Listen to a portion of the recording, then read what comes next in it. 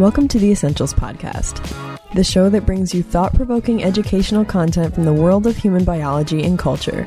I'm the host, Maddie Flint, and today's episode is going to discuss the biochemical and physiological effects of stress on our bodies. A lot of the time, we get really caught up in the world around us, and it's really easy to become very stressed, especially since our society is pushing the grind as a lifestyle. And I'm not saying that's bad, because I'm on that grind too, but there comes a point when you should take some time for yourself and for your own health to de-stress. And that's not a sign of weakness if you need to say no to activities or plans and do what helps you to de-stress, because being in a state of stress can have many adverse side effects if it becomes chronic. And so that's really what I'm going to be talking about in this podcast today, because we talk about stress all the time. We toss that word around continuously, but we may not know what it actually means biologically. But if you listen to my last episode, then you may already know this description. So stress, not to be confused with anxiety, is your body's natural response to anything that's causing you physical, emotional, or psychological strain. So it's not the strain itself, but it's the effects of the strain on you. And everybody has experienced it. And it can manifest symptomatically in various ways. Some of the most common symptoms are aches and pains, or chest pain, feeling like your heart is racing, exhaustion, trouble sleeping, headaches and high blood pressure, muscle tension or jaw clenching, which is something that I do a lot, stomach or digestive problems, anxiety, irritability, and even depression. So I'm going to do some overviews of stress effects, and I'm going to go over them in an order that moves from a more superior part of the body downwards, just for the initial breakdown. So we could maybe look at this as if we were riding in Miss Frizzle's magic school bus and we're taking a field trip starting at the brain and moving down through the body. I'm hoping that that will make it a little bit more of an organized approach, just because there's so much to talk about. But a main thing that I want you guys to kind of keep in mind when I'm talking about them is that all of these organ systems are communicating with each other, and none of these things are happening in a step-by-step process. They could all be happening at the same time. There's a lot of interplay between hormones and neurotransmitters and all that stuff, but we're going to get to some definitions. And I'm going to talk about behavior afterwards, because that's kind of the keystone that links mental states with physical health conditions. And then afterwards, I want to bring in some content from a documentary called How to Live. It's about longevity and some of the methods that the world's centenarians have lived by. It's also very important to note that there are biological sex differences that determine how the brain will respond to stress based on things like estrogen and testosterone. So if you have an X and a Y chromosome, you are going to process stress biologically different than if you have an X and X. And this is why when we're talking about biology, we need to consider these effects regarding chromosomes. With that being said, the things I'm going over will happen in both males and females, just in varying degrees. So as a precursor to the content we're going to discuss today, I want to briefly define some of the things I'm going to mention a lot, just so that we're all on the same page and it gives you the power of understanding. So starting with neurotransmitters, and I'm sure you guys have probably heard that word a lot, but the biological definition of that is that neurotransmitters are chemical messengers who bring signals from one neuron, which is very broadly speaking a brain cell, to the next target cell. And the target does not have to be another neuron. It could be a gland or a muscle. And we have more than 40 different types of neurotransmitters in our nervous system, but our big 7 are acetylcholine, norepinephrine, dopamine, GABA, glutamate, serotonin, and histamine. And you definitely know a lot about dopamine just because everybody talks about it all the time, but I'm sure that you've definitely heard about norepinephrine and epinephrine, because epinephrine is actually adrenaline, and we talk about adrenaline all the time. Next, we have glucocorticoids, and these are steroid hormones produced from the cortex of adrenal glands. They have a pivotal role in the glucose, protein, and fat metabolism of the body. They do affect a lot of other things too, like triggering protein degradation, suppressing a full inflammatory response that's important, or influencing behavior and sleep. So then we have cortisol. Cortisol is also a steroid hormone that's produced by your 2 adrenal glands, and your adrenal glands sit right on top of your kidneys. And cortisol gets synthesized from cholesterol. It has a variety of different effects on the body, and you do need proper balance of it for life, but it is known as the body's stress hormone. Then we have our amino acids. They are major players in this game. They're simple organic compounds that contain both a carboxyl group, which is just a side chain that is attached to a polypeptide chain that contains carbon and oxygen and hydrogen. And then it also has an amino group, which is nitrogen and hydrogen, which is another little side chain. And those different side chains, their orientation can determine what type of amino acid is going to form, just because cellular processes are very highly organized. And if something is bent in a certain way, it can create a whole new protein. So they're very specified. Then we have our kinases. Those are really fun to study about. These are enzymes that catalyze the transfer of a phosphate group from ATP, and we all know that that's the powerhouse of the cell because that's energy, to a specified molecule. And this process is called phosphorylation just because it's transferring a phosphate, and it happens in a cascade. So you don't really need to know the specifics about what a kinase has involved with it. You just need to know that it happens in a cascade. So if something sets it off, it's just going to keep setting more different things off and triggering more openings and, a cascade. And then we have the hypothalamus. This is a little structure found deep in your brain that works to maintain your body's homeostasis as hard as it can. And it works between the endocrine and the nervous systems. So that should be a good background or baseline understanding for where we are about to go next. And we're going to start, as I said, right at the top of the body with the brain. So our brains are really just extraordinary. I mean, everything in our bodies are extraordinary because everything that is functioning within us down to a molecular level. So these are things we can't even see. So of course we're taking them for granted. These things are all so highly ordered, and their job is to keep us alive. And it's incredible to learn about. It's like a whole new world. And you're like, oh my gosh, wow, that's just inside one layer of my skin. Oh my goodness. So the brain obviously is so complex. It's really, really cool. And it has this feature of flexibility known as structural or functional plasticity. And that allows it to make changes in response to stressful experiences or any other type of perception that it needs to adapt to. Once there becomes an imbalance due to chronic stress in the brain, a cascade of issues will arise in other parts of the body. This is because the brain is the main communicator, and it's communicating with all the other organs via the nervous system and through hormones. So that's why neurotransmitters are very important in this. And due to plasticity, the brain can undergo neurochemical changes. If you have healthy methods of adaptation to stress, your brain is less likely to get stuck in a state of what we commonly know as the fight or flight response. If chronic stress persists, you may experience problems with cognition, decision-making, anxiety, and mood. Getting into more chemical effects, your brain will keep releasing signals that will necessitate the formation of really highly excited amino acids, and that gets brought on by glucocorticoids. And so they're in this high functioning state, and that can cause nerve cell damage, which I won't go into the entire process there, but can lead to Alzheimer's disease. And this is because that excessive activation from the stress kinases, which is like that whole cascade of responses, while in an insulin resistant state, can damage mitochondria. And that for some reason is like the most iconic organelle that everybody remembers from high school as the tiny powerhouse of the cell. But they get that name because they are responsible for generating the energy that the other cells need to function, which is ATP, adenosine triphosphate. So damaging that mitochondria can be really harmful, and you can also sustain changes to your long and short-term memory. And having prolonged damage to brain cells and having really overactive molecules in there can lead to your brain actually shrinking, which is something that we see happening with senescence, which is a natural chemical aging process, but we don't want to speed that up. We're going to have to keep that one in mind for later because this topic specifically will come back. So for now, we're going to move from the brain down to the neck region, and I'm skipping a whole bunch of stuff for the sake of time. But now that we're around the neck area, the thing here that I want to focus on primarily is muscle tension. Your brain has frightened everybody into thinking they have to prepare for a threat or a dangerous situation, whether you actually have to or not. So in a state of chronic stress, you're always kind of just in like a really tense mood, and your muscles are in a state of guardedness. So that's what feels so tense. Let's think about how it feels when your neck is tense or when your shoulders feel like they're raised up really far, almost as if your body took a screenshot right before you tense up like you're going to get jump scared, with your arms tensed and flexed upward.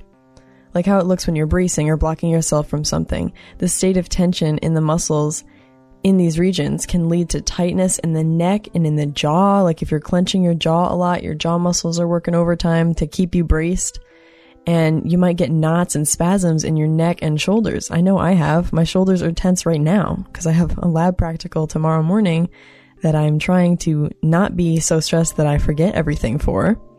But yeah, everybody suffers from neck pain and shoulder pain, and it can be very discomforting. And a lot of people, when you're driving, if your neck is really frozen, it hurts to look behind you, and you always have to be checking your blind spots when you're driving. So neck pain is something that can really be a hindrance to people. And physiotherapy can be really helpful for that if that's your thing. And so is getting a supportive pillow. To consider the rest of your muscles, especially the ones around the highly movable joints, those are your synovial joints, inflammation can occur there, causing arthritis flare-ups. And now traveling down from your neck to your heart, and of course there are lots of other things going on, but to focus on the heart primarily, because this is where we see a lot of issues with chronic stress, your heart pumps militantly all day and all night to pump blood filled with oxygen and other factors all throughout your whole body.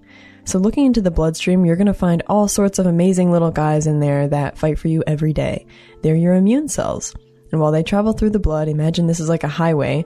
During chronic stress, your hypothalamus, which we talked about, in your brain has released signals to your adrenal glands. Your adrenal glands are going to start releasing cortisol into the blood too. And so now on this highway, you have all your regulars, which are your immune cells, and then your platelets, red blood cells, plasma, and macrophages and all that. They are immune cells, but there's lots of little things traveling back and forth through there.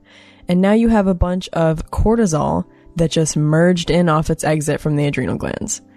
So now we're going to talk about cortisol on its own for just a little bit, but we're still thinking about the heart and the bloodstream because cortisol happens to be that major player.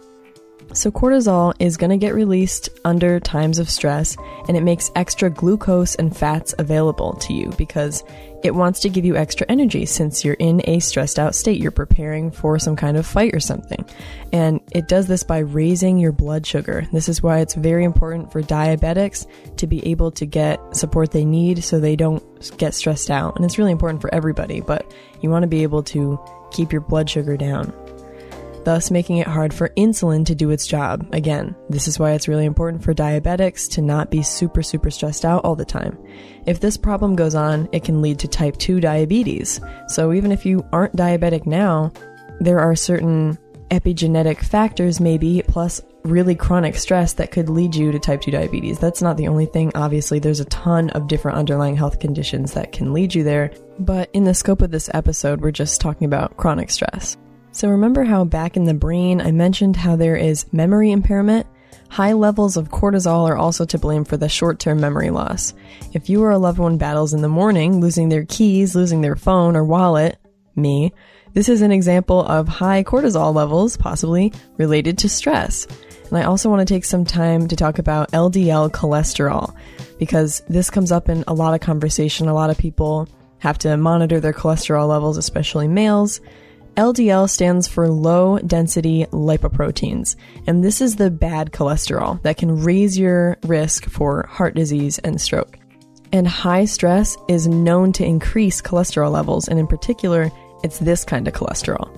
And this happens because stress encourages the body to produce more and more energy in the form of metabolic fuels, which can cause the liver to produce and secrete more of that LDL.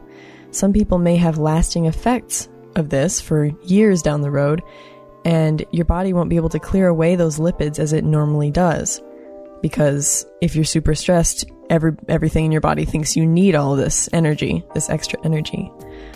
But research found that if you tend to have unhealthy ways of responding to stress through things like hostility, maybe angry outbursts or social isolation, even self-blame, you're going to have less HDL, which is, of course, the good high-density kind, and more LDL building up. Because if you have less HDL than LDL, HDL is the thing that goes around and contributes to the breakdown of LDL in the body.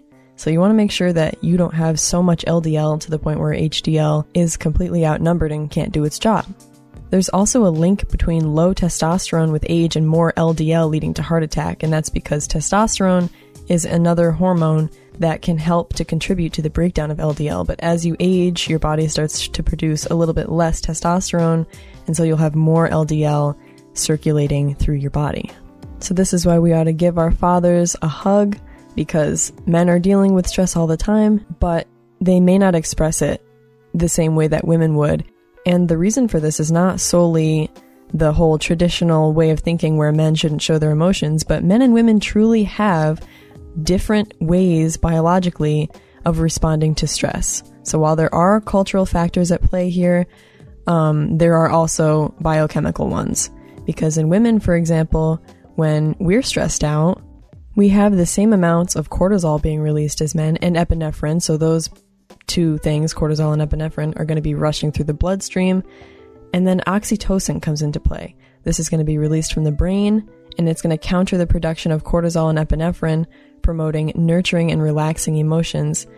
And men also have all three of those different hormones, oxytocin, they're going to have cortisol, they're going to have epinephrine, those things are going to come in, but they are going to have oxytocin released in much, much smaller amounts. So men are going to tend to want to escape the situation, and women may want to instead talk it out or work it out. So there are a lot of differences psychologically that stem from chemical differences such as these that are related to sex. And this whole thing just explains why it's really important to take into consideration those types of differences, because they're real and they're out there, and not everything is the result of a traditional societal idea. Some things are, but not everything can be attributed to that. Some things really are attributed to your Y chromosome being present in males and 2 X's and no Y being present in females. And men, due to the differences in their bodies and the way that they handle stress or the way that their biology works, are at higher risk of heart attack than women are. Even though obviously women can also get heart attacks, but men are more likely to.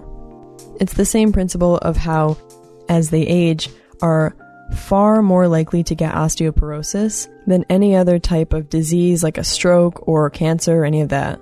And it's more common in women than men because estrogen has a very interesting link with these little guys called osteoclasts, which help to break your bone down in response to building up more bone, because there's a little relationship between osteoclasts and osteoblasts. These are bone cells, both of them, trying to remodel your bone and make you stronger. But estrogen kind of puts a limit on osteoclasts. I'm kind of getting off topic, but I promise I'll go back. And that limiting factor is what keeps osteoclasts from going crazy and breaking down your bones. But when estrogen starts decreasing, which happens with menopause, and it happens a little bit before menopause, but it really breaks off after that and stops being produced, your osteoclasts are just going to start like running rampant. So they're breaking down your bone. So that process is happening faster than your bones being built up by osteoblasts because clasts are out of control. And that's something that women are going to struggle with more than men. So to make that more related to what I was talking about, there are very unique relationships between testosterone and other cells, and then estrogen and other cells. And this is where we see a lot of differences occurring in older men and older women, or even just men and women at any other age. So we were finishing up with the LDLs before I started talking about those differences, but having really high cholesterol and plaque buildup, which is from LDLs, can put a lot of pressure on your circulatory system. Too much cortisol is really going to help us put into perspective how that plaque buildup and increased blood cholesterol, triglycerides, increased or elevated blood sugar, and high blood pressure can happen. Because your body's acting like it's got to prepare for a fight. So it's bringing in all this extra energy and all these extra metabolic resources that are now floating around in your body, in your bloodstream, that you don't actually need. And it's causing extra pressures to be put on all your little mechanisms. And that can really take a toll on our hearts. And now, moving down from the heart, I really don't have a lot to talk about with the lungs. They're kind of flanking the heart, so it's not necessarily below it. But any breathing changes that can occur with stress are usually just with the onset of stress and will subside on their own and are harmless. But if you're asthmatic and you're having something suddenly stress you out, that can lead to sudden asthma attacks. So you want to be able to teach yourself how to respond to stressors so that doesn't happen. But generally, stress responses that cause breathing changes in your lungs will, as I said, subside on their own. So there isn't really anything chronic here to talk about. So moving even farther downward, we are now at the adrenal glands, and I talked about these guys quite a few times. They're sitting right on top of your kidneys, and they are so important. There's a concept called the immune adrenal crosstalk, and it's at this level where the immune and endocrine systems interact with each other. Under a lot of stress, your adrenal glands have been hard at work. They're receiving instruction from the brain to increase all of these things to get you ready to fight. And we've got to remember, this is a natural occurrence that can truly help your survival if you are actually in a threatening situation. But if these processes are going on all the time and it's becoming a problem, your adrenal glands are rapidly secreting glucocorticoids to start making sure you have energy, which is going to cause changes to your metabolism. So blood sugar goes up, like we said, but immune response is actually going to go down because your body doesn't want to have extra energy expenditure right now. So it's going to try to prioritize what it's doing with that energy, which is to make sure you have all the necessary things at easy access in your bloodstream to use in case you have to start running or whatever it is. But glucocorticoids are inhibiting your active immune cells to do that.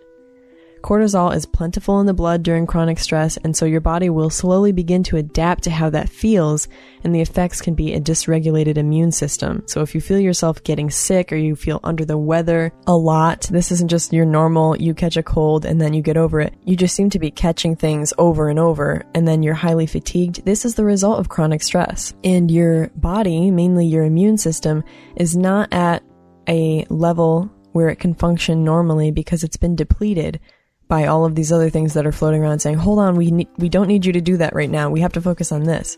But there really isn't any emergency to focus on. It's just that feeling of stress that never went away. So this really does come with a trade-off. Your adrenal glands are producing all these guys to help you get more energy that's easily accessible in metabolic forms, but your immune system can no longer function highly to keep you from getting sick. And so now we're at a point where we can start talking about digestion. So naturally, you're going to start feeling hungry more often because your body is using up all of these metabolic energy resources, and in order to make more, you have to gain it. So you're going to need to be replenishing yourself since you're using up all of this stuff that's been stored. And in attempts to make sure there's still enough in your reserves to pull out in case you need more energy, cortisol does change the way that fats are stored in your body. So now focusing more on digestion though. You know how you get a gut feeling? That is not just made up. Your digestive system and your nervous system are besties too. And they're going to be communicating with each other through neurotransmitter use and with hormones. And if you're thinking about eating, for example, your stomach will release juices before food gets there. And our gut is sometimes referred to as a second brain. But under a lot of stress, a multitude of digestive issues can occur. This is due to similar effects of glucocorticoids and other stress stimulants that are acting on other organ systems, like what we saw with the immune system and glucocorticoids helping to inhibit the response of all of these little inflammatory cells that would help you fight off colds. Your digestion is also being inhibited because your body is trying to conserve energy for use with the fight or flight response. It's not concerned about digestion right now. This is where that term rest and digest comes from, because under times of stress, your digestion is actually inhibited. It's just stopped temporarily. But when you're relaxing, the relaxation response is going to reactivate your digestion.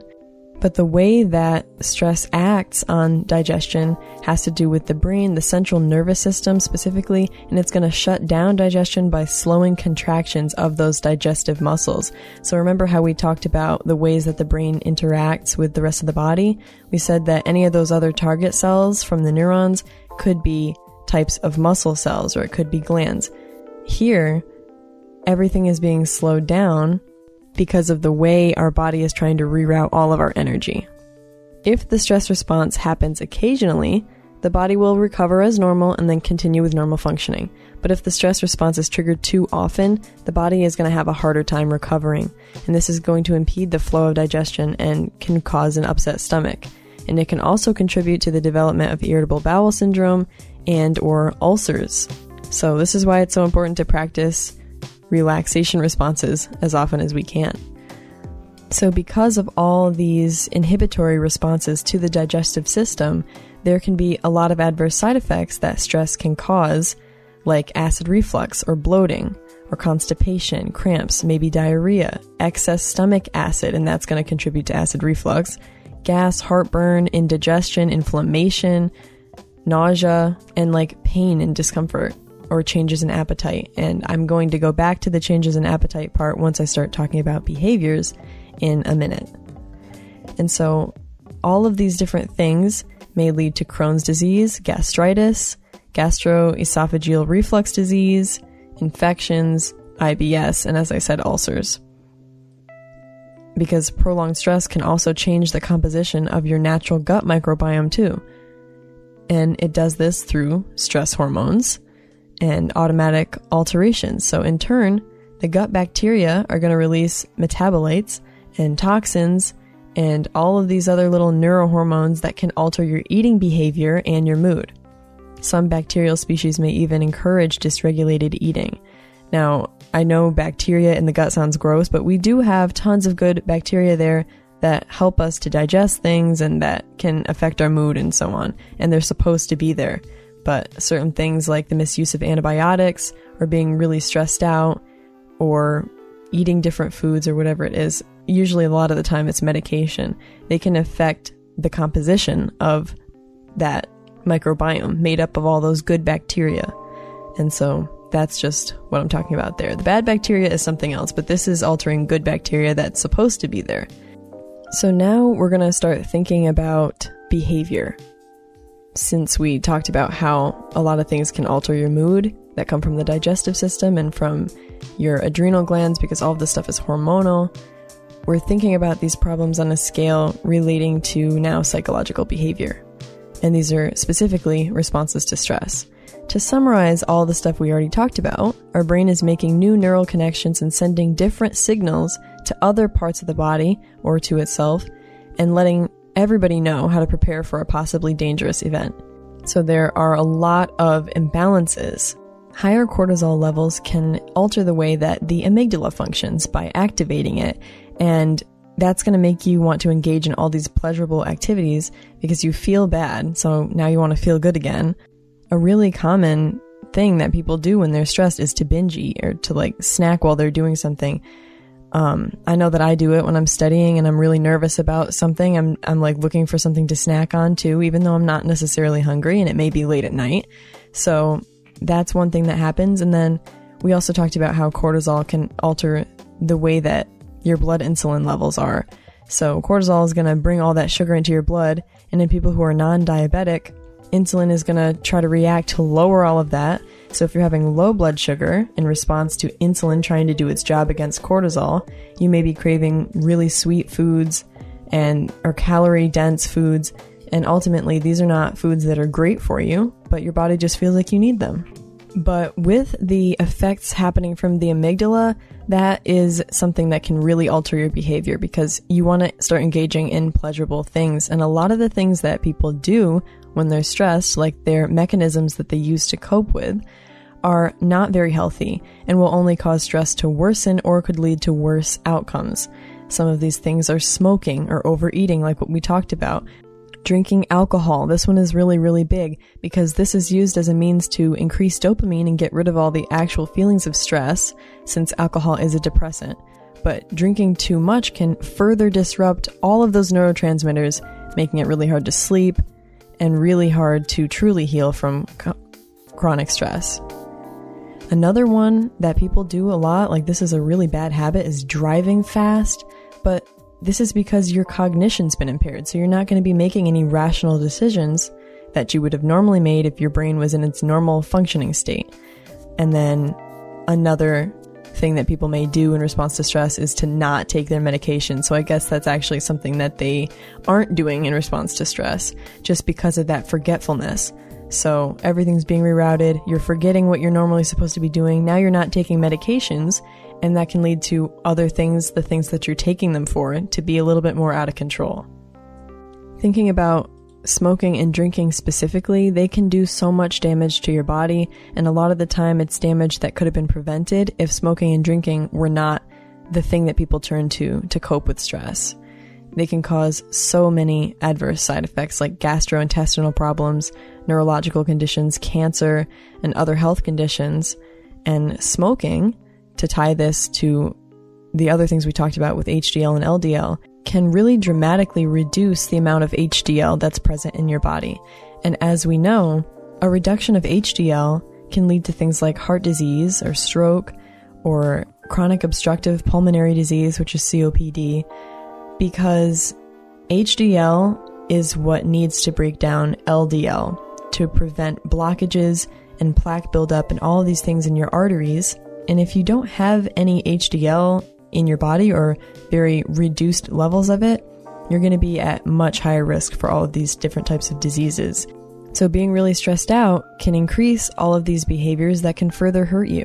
And you may feel really emotionally up and down because of the hormonal imbalance.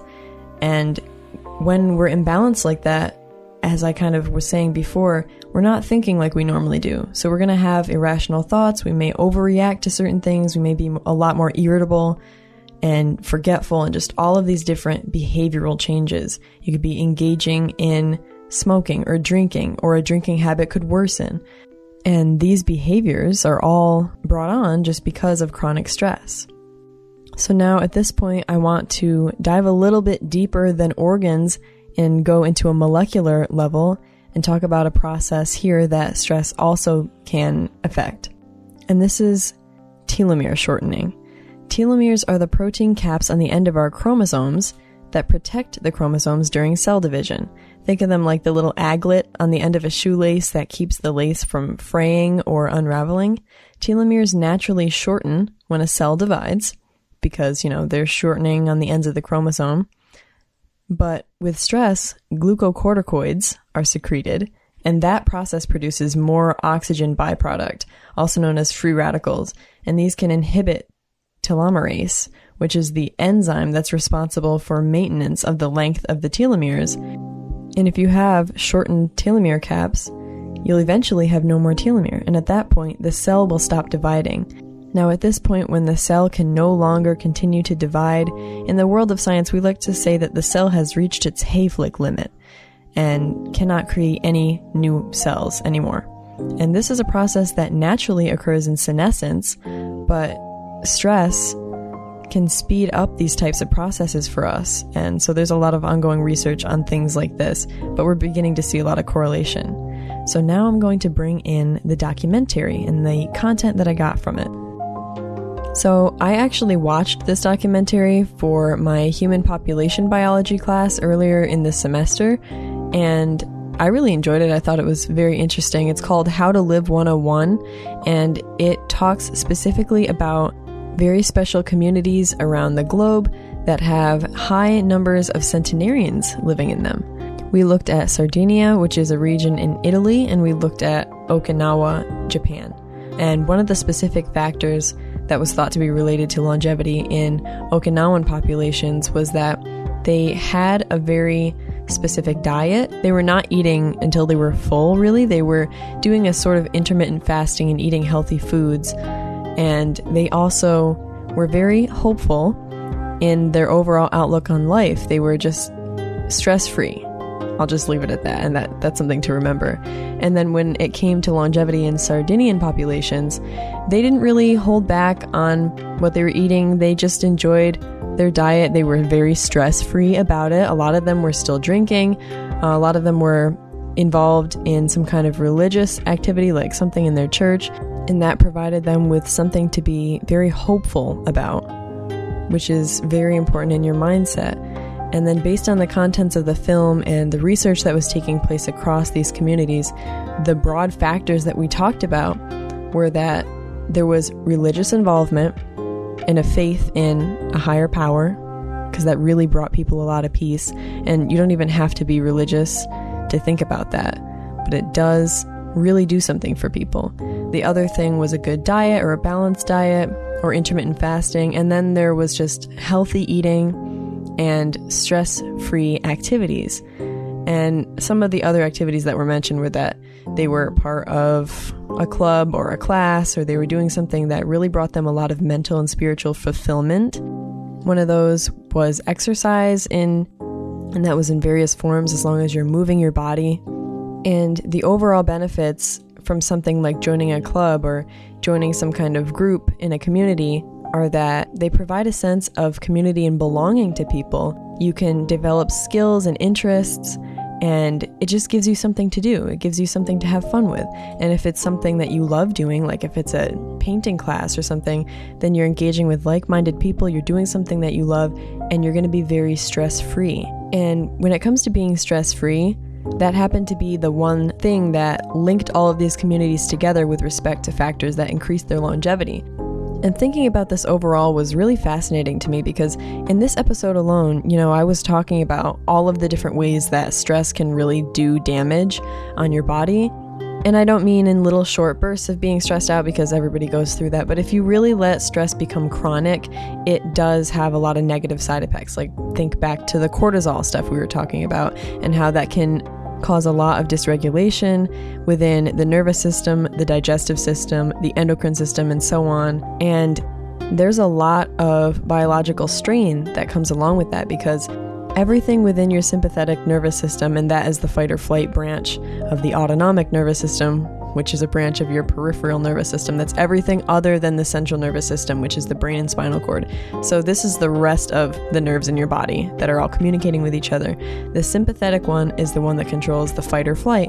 So everything within that branch of our nervous system is working to make sure that you can go into a fight and win, or run, or do whatever it takes to survive. So that would be things like pupil dilation, so that you can see closer up. It's letting more light into your eyes.